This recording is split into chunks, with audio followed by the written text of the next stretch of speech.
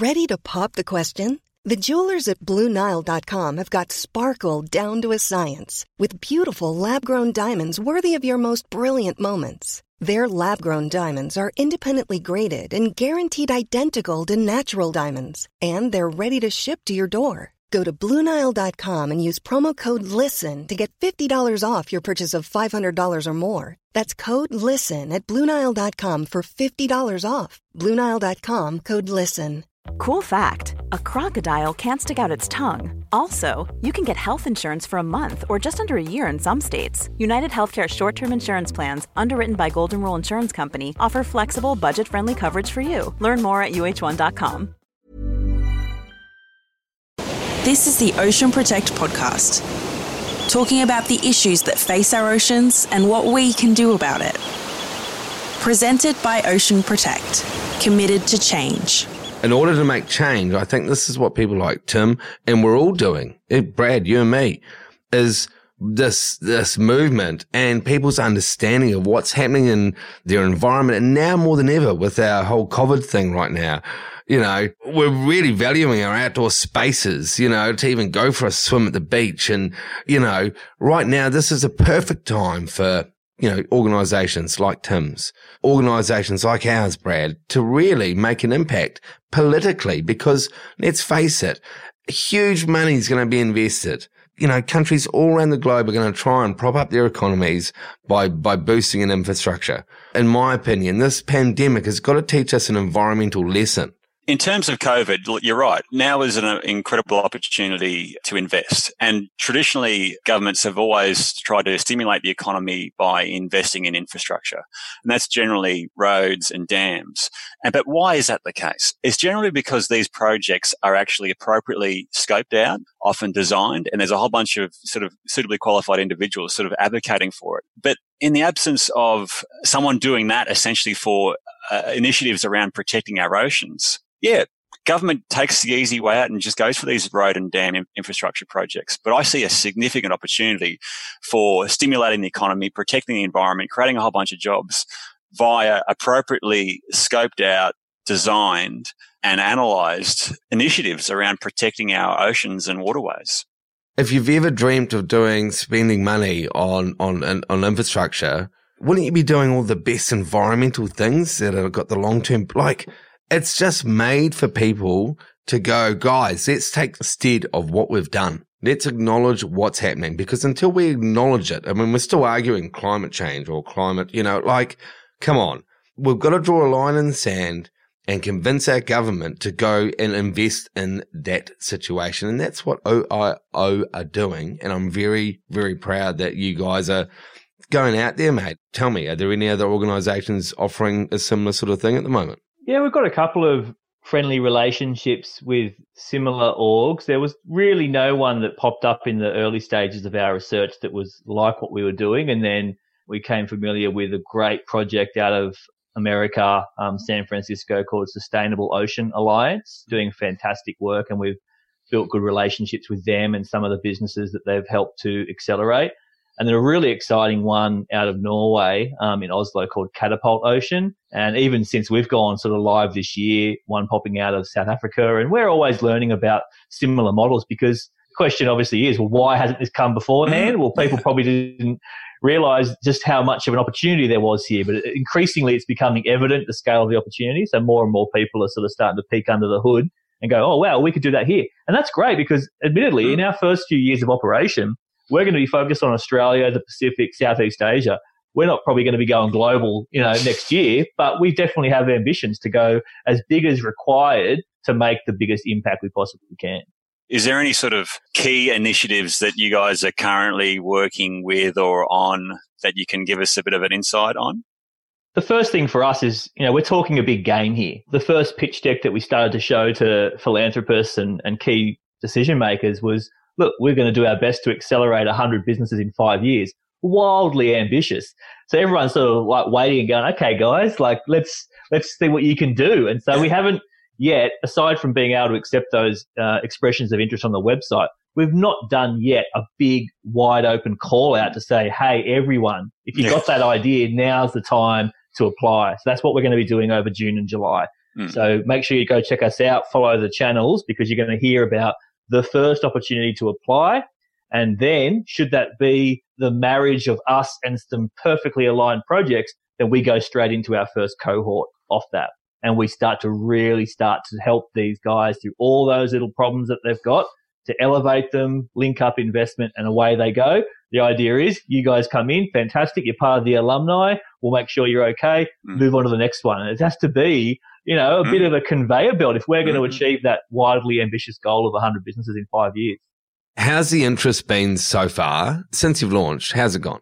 Oh, it's been incredible. Honestly, the way that the community of people out there from all walks of life, be it investment, mentors, startups, entrepreneurs, founders, it's been wild. So, and we're a lean team. It's me, Nick, a few volunteers and some great supporters and advisors. So we're new, but my gosh, all the indications, we're getting a lot actually at the moment, like genuinely corporate interest, even though everything's been a bit on a freeze and a bit of a pause. I think people are starting to look beyond COVID. And so corporates are coming in and we're doing a bit of speed dating with some great corporates. So to be frank, we need a lot of support to do the best work that we can do here. So that mixture of corporate, philanthropy, donations from the public, commercial, fee for service, as well as government support. We need it all. Yeah. And obviously Take 3 for the Sea is focused entirely on plastic pollution in our oceans. Is that the focus of Ocean Impact, or are you guys looking at essentially the whole gamut of ocean issues and solutions?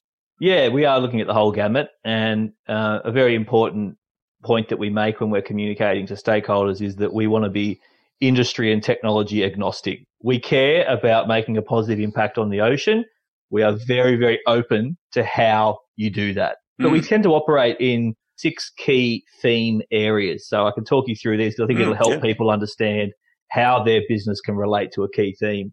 So Ocean Protect, perfectly aligned for ocean health, right? So think about anything out there that can improve the health of our ocean and waterways. You are in there, smack bang, ocean health, solutions for plastic pollution, circular economy, everything, all that stuff related to micro, nanoplastics, pollutants, etc. Then harvesting. A huge portion of the world's population relies upon the ocean for their protein and for their livelihoods. So harvesting is here to stay.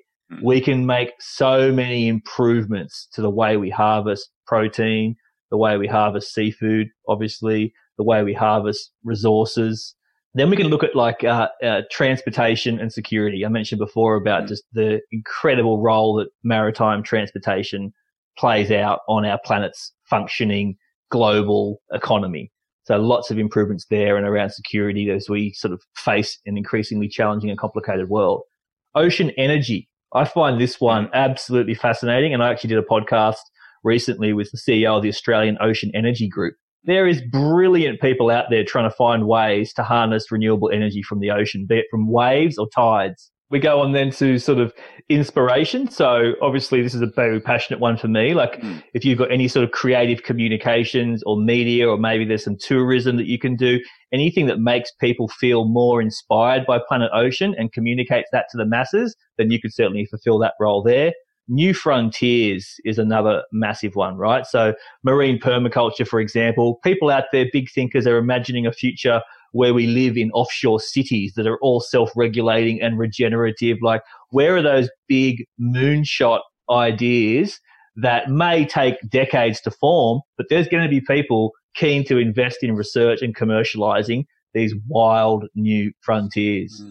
So how do we go there? Ocean health, harvesting, energy, transportation, inspiration, new frontiers. I got all 6. Oh, wow. Mate. And there's 2 of you. Yeah. I know. Obviously, capitalism is often considered a bad thing, but essentially you're embracing a lot of the good attributes of capitalism for a benevolent purpose in terms of protecting our oceans. Is that a fair call? It is. The big thing for me, and I hope it comes across, is just this sort of realization that the solutions to this sustainable future for Planet Ocean lie in diversity. And I've been a massive champion of that very traditional activism-oriented environmentalism. And I think that it is going to be a bit of a stretch for a lot of people to suddenly go, oh, so actually good capitalism can be good for the future. Like it's on one side of the equation, you've got people saying like, the business that they're normally seeing are sort of seemingly inherently bad. And there is a lot of bad businesses out there. And some of those bad businesses are doing a little bit better and then wanting to be celebrated and absolutely praised, well done. But that's one thing. We can celebrate that to a degree without losing sight of the fact that they need to be inherently good through their DNA. That is a solution to actually a sustainable capitalistic future where they do good to people on the planet absolutely before they go and deliver dividends to shareholders. If we just sort of keep business as usual going on, then it's pretty evident things are going to get really, really bad. But capitalism is it's so deeply entrenched that whether we can imagine a future where it's a different version completely, or whether we can imagine the stages it's going to go through to get there, the bottom line is we need to stimulate it getting better, and we need to do that quickly. So it's an experiment for me. I'm basically putting out a hypothesis personally to the world to say, can business be beautiful for the planet? You indicated before, Tim, that this is a bit of an experiment for you. Obviously, it's a new enterprise. It's a new role. And obviously, you've been working in this sort of ocean space and ocean conservation, ocean protection for a long time. And the ocean is facing some significant issues. But are you optimistic about the future health of our oceans? Oh, like anyone working in the environment space, you have to be the glass half full optimist or you probably wouldn't be doing it. But that is obviously met with the other side, which is, you do deeply despair and you are deeply concerned. And for me, it just comes down to, a very philosophical standpoint that I, as an individual human, one of many, many billion of us that share this pale blue dot, like, I'm just going to give it the best crack I can to give it a fighting chance of continuing beyond our human species. It will. It's just about really our collective self-interest in keeping what is ultimately a bloody good thing. We've been gifted a beautiful, functioning planet that we really had one job. We had one job, was to keep it beautiful and thriving and wonderful. And we can't seem to get that right. So, I'm willing to get a little bit disruptive in order to try and give it a good chance. And, I don't have children, so I'm not doing it solely so the next generation can do it. I do it for the collective billions of species that we share the pale blue dot with. Because who are we, just one landlubber who thinks they're absolutely the shit, can just go and stuff it up for everybody else? And if I can speak on behalf of the collective billions of people, Tim, and all the critters in the ocean, we all thank you very much for your work to date, and certainly look forward to seeing what you achieve in the next 10 years or so. I just want to talk about the political landscape that we're lying in. As much as we know, governments run the way governments run. And it's got to be a good idea for them, and it's got to make, sense. And right now, as a note, we're about to lobby government. We're trying to say, essentially, we've got a jobs ready package we think we can employ. And these are calculations that have been run through lots of people, but essentially 7,500 people over a 10-year period. We want $5.7 billion invested into the stormwater industry, $500 million across a 10-year period. We think that we can roughly remove 600 wheelie bins of plastic a day. We can maintain existing infrastructure that should have been maintained because that's what they're designed to do, and really they're just polluting the waterways now. So go back and fix the legacy problem, but also install new infrastructure within hotspot areas throughout Australia. And the money we're going for is to try and go down into local government to employ local people, skill them up. They might have lost their job from Qantas, Virgin, skill those people up. Look, the finer details aren't quite sorted yet, but what I will say is it is a complete package to go to government to say, hey, let's fix our waterways. Let's employ people long term, because these things all need to be maintained. Now, you know enough about what's going on, Tim. You know enough about our industry. GPTs don't get cleaned. How much of this, I guess, comes down to government and really convincing them? I mean, now that you're potentially in business, it's very different. Everyone would have taken a call from Tim Silwood at Take 3. Do people still take your call at OIO? Quality sleep is essential. That's why the Sleep Number Smart Bed is designed for your ever-evolving sleep needs. Need a bed that's firmer or softer on either side? Helps you sleep at a comfortable temperature? Sleep Number Smart Beds let you individualize your comfort, so you sleep better together. J.D. Power ranks Sleep Number number 1 in customer satisfaction with mattresses purchased in-store. And now, save 40% on the Sleep Number Limited Edition Smart Bed for a limited time. For J.D. Power 2023 award information, visit jdpower.com/awards. Only at Sleep Number stores or sleepnumber.com. Burrow is a furniture company known for timeless design and thoughtful construction, and free shipping, and that extends to their outdoor collection. Their outdoor furniture is built to withstand the elements, featuring rust-proof stainless steel hardware, weather-ready teak, and quick-dry foam cushions. For Memorial Day, get 15% off your Burrow purchase at burrow.com/acast, and up to 25% off outdoor. That's up to 25% off outdoor furniture at burrow.com/acast. Yeah, that's obviously one of the big challenges I face in sort of really launching and kickstarting this new endeavor, is sort of saying, look, you trusted and respected me for all that I had to say about plastics and waste over all those years, and I want you to trust and respect me that I've got something important to say about this particular endeavor. It was early to market for Take 3 back in 2009 to start talking about what we saw was a very evident impending disaster. And what I'm saying now is that is evident even more so. So we need new solutions, and we need them quickly. So look, I feel to your point that we can't have the government on one hand, like Scott Morrison at the UN General Assembly a couple of years ago, making a big, bold declaration about how Australia was going to be a world leader on tackling plastics and restoring the health of our waterways, without that then translating into the investment required to actually do it. So I think what you're proposing is a really, really exciting maneuver. I think that mobilizing people into employment ticks a lot of boxes for where the government needs to be heading to really start to restore the economy. I guess I just worry that we all should be worried that at the end of the day, the country's going into significant debt, and they're going to be looking for how on earth they can start to fill those coffers again. And we know that Australia has a lot of revenue that comes from resource extraction. And so we've got to be deeply concerned and vigilant that when they're putting that together, and sure, maybe that does form part of the economic stimulus, but let's not be myopic here. We need to sort of remember what it is that they're saying they want to achieve long term, and find ways, which is what you're trying to do, find ways to meet those legacy objectives as well as meeting the immediate objectives, which is restoring the economy. And this is where I'm going with it, mate. I think the perfect time for OIO to pounce now, and the perfect time for people to get involved, is now.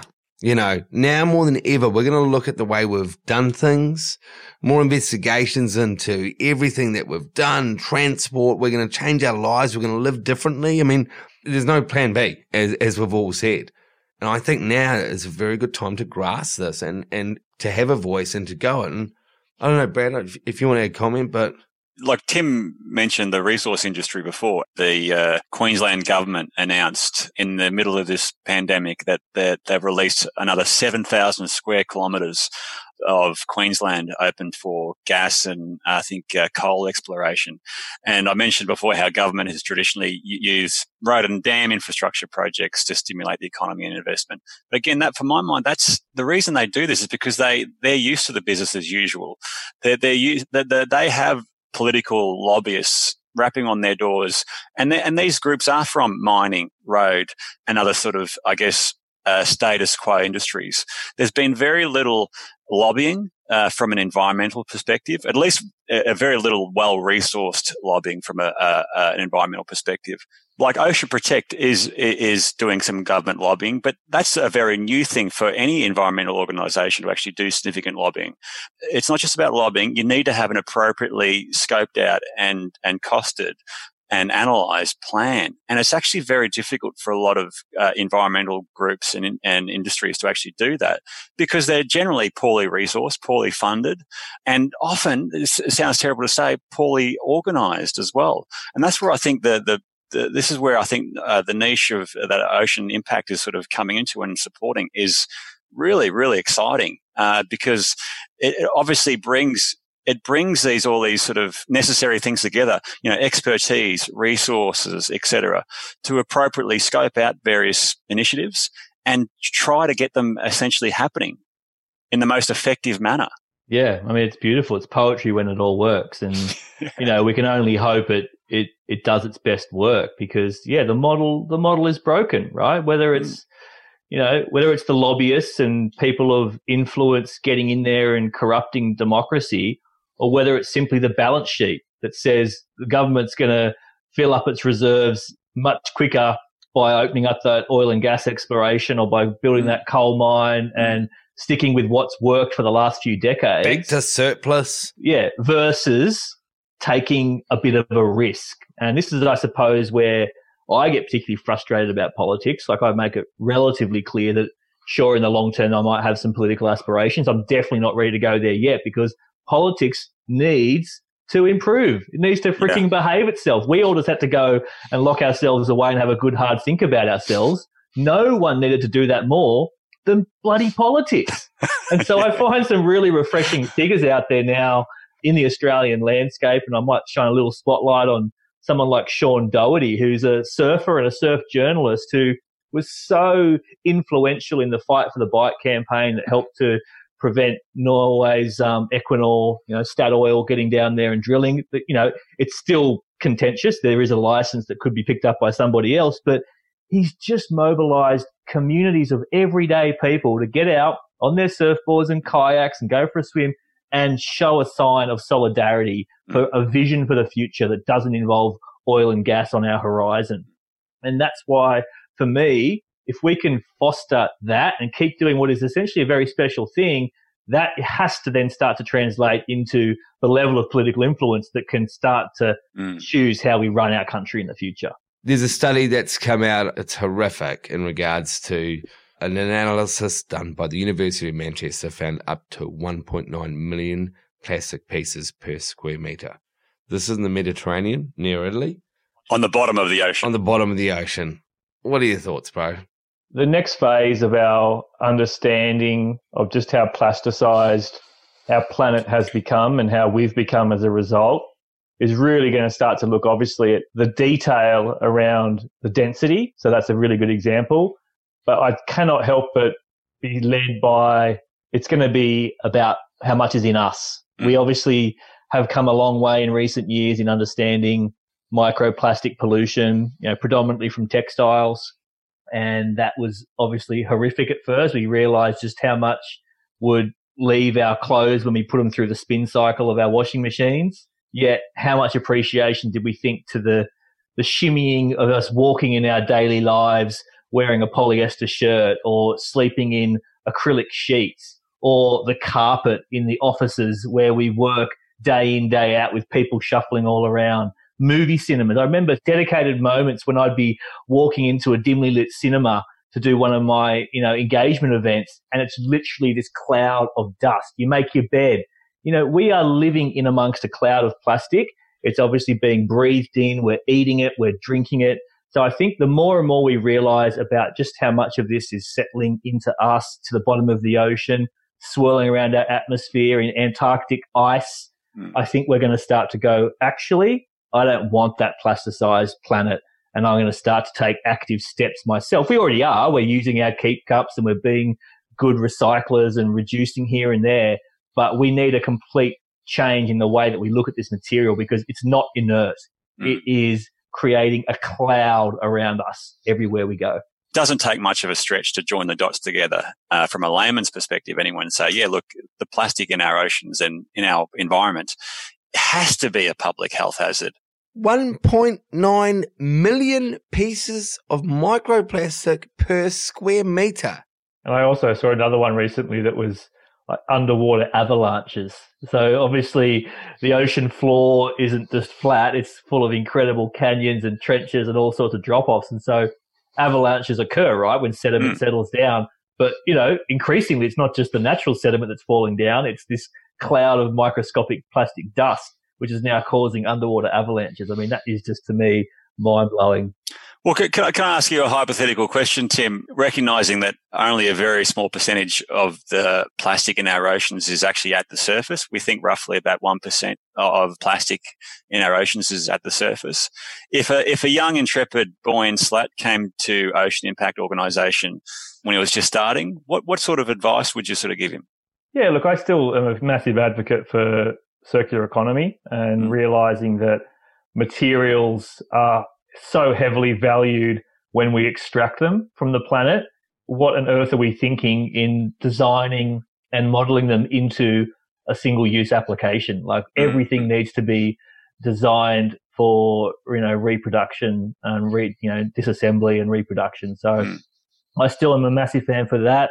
Obviously, if it was going to be some sort of incredible mitigation to stop this stuff getting into the ocean, then as close as you can get to the source as possible is the simple focus. So you guys do a fantastic job of that. Yeah, but I'd also make sure that you're not led by the glossy desire to be a superstar hero. You're led by data and good quality scientific research and analysis to make sure that your efforts are going to be driven by positive impact.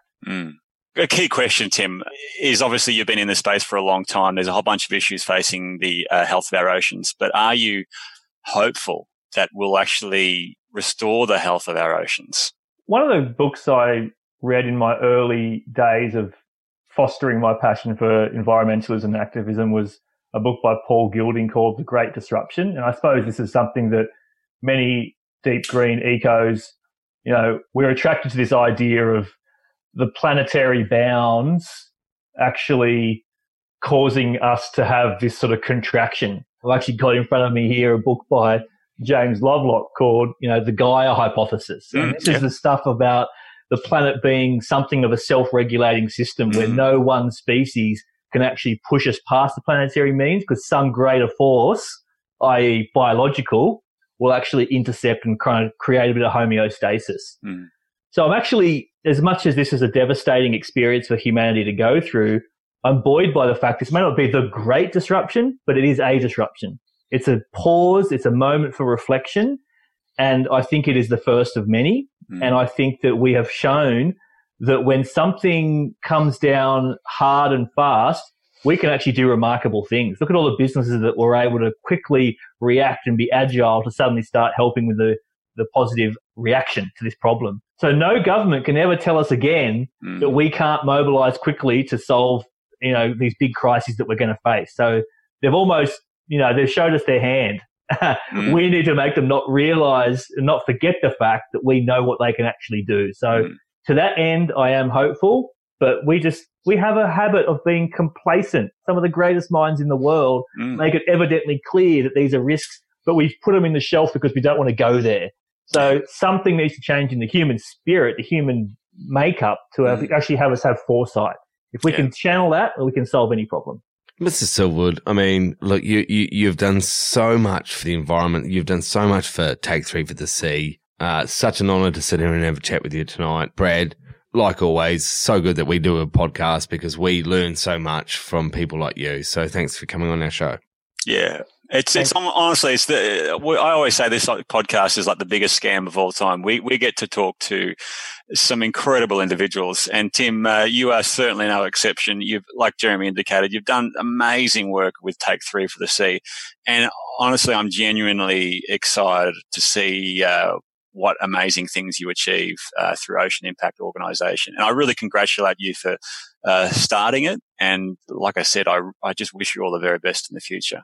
Thanks so much, guys, and keep up the fantastic work. I've done a lot of equal commendations on the wonderful stuff that you've done. I think you are contributing in such a positive way, and you're right there by our side as we try and create a culture of good business to help Planet Ocean. So thank you, guys. Thanks for listening to the Ocean Protect podcast. If you'd like to find out more about us and what we do, check us out at oceanprotect.com.au.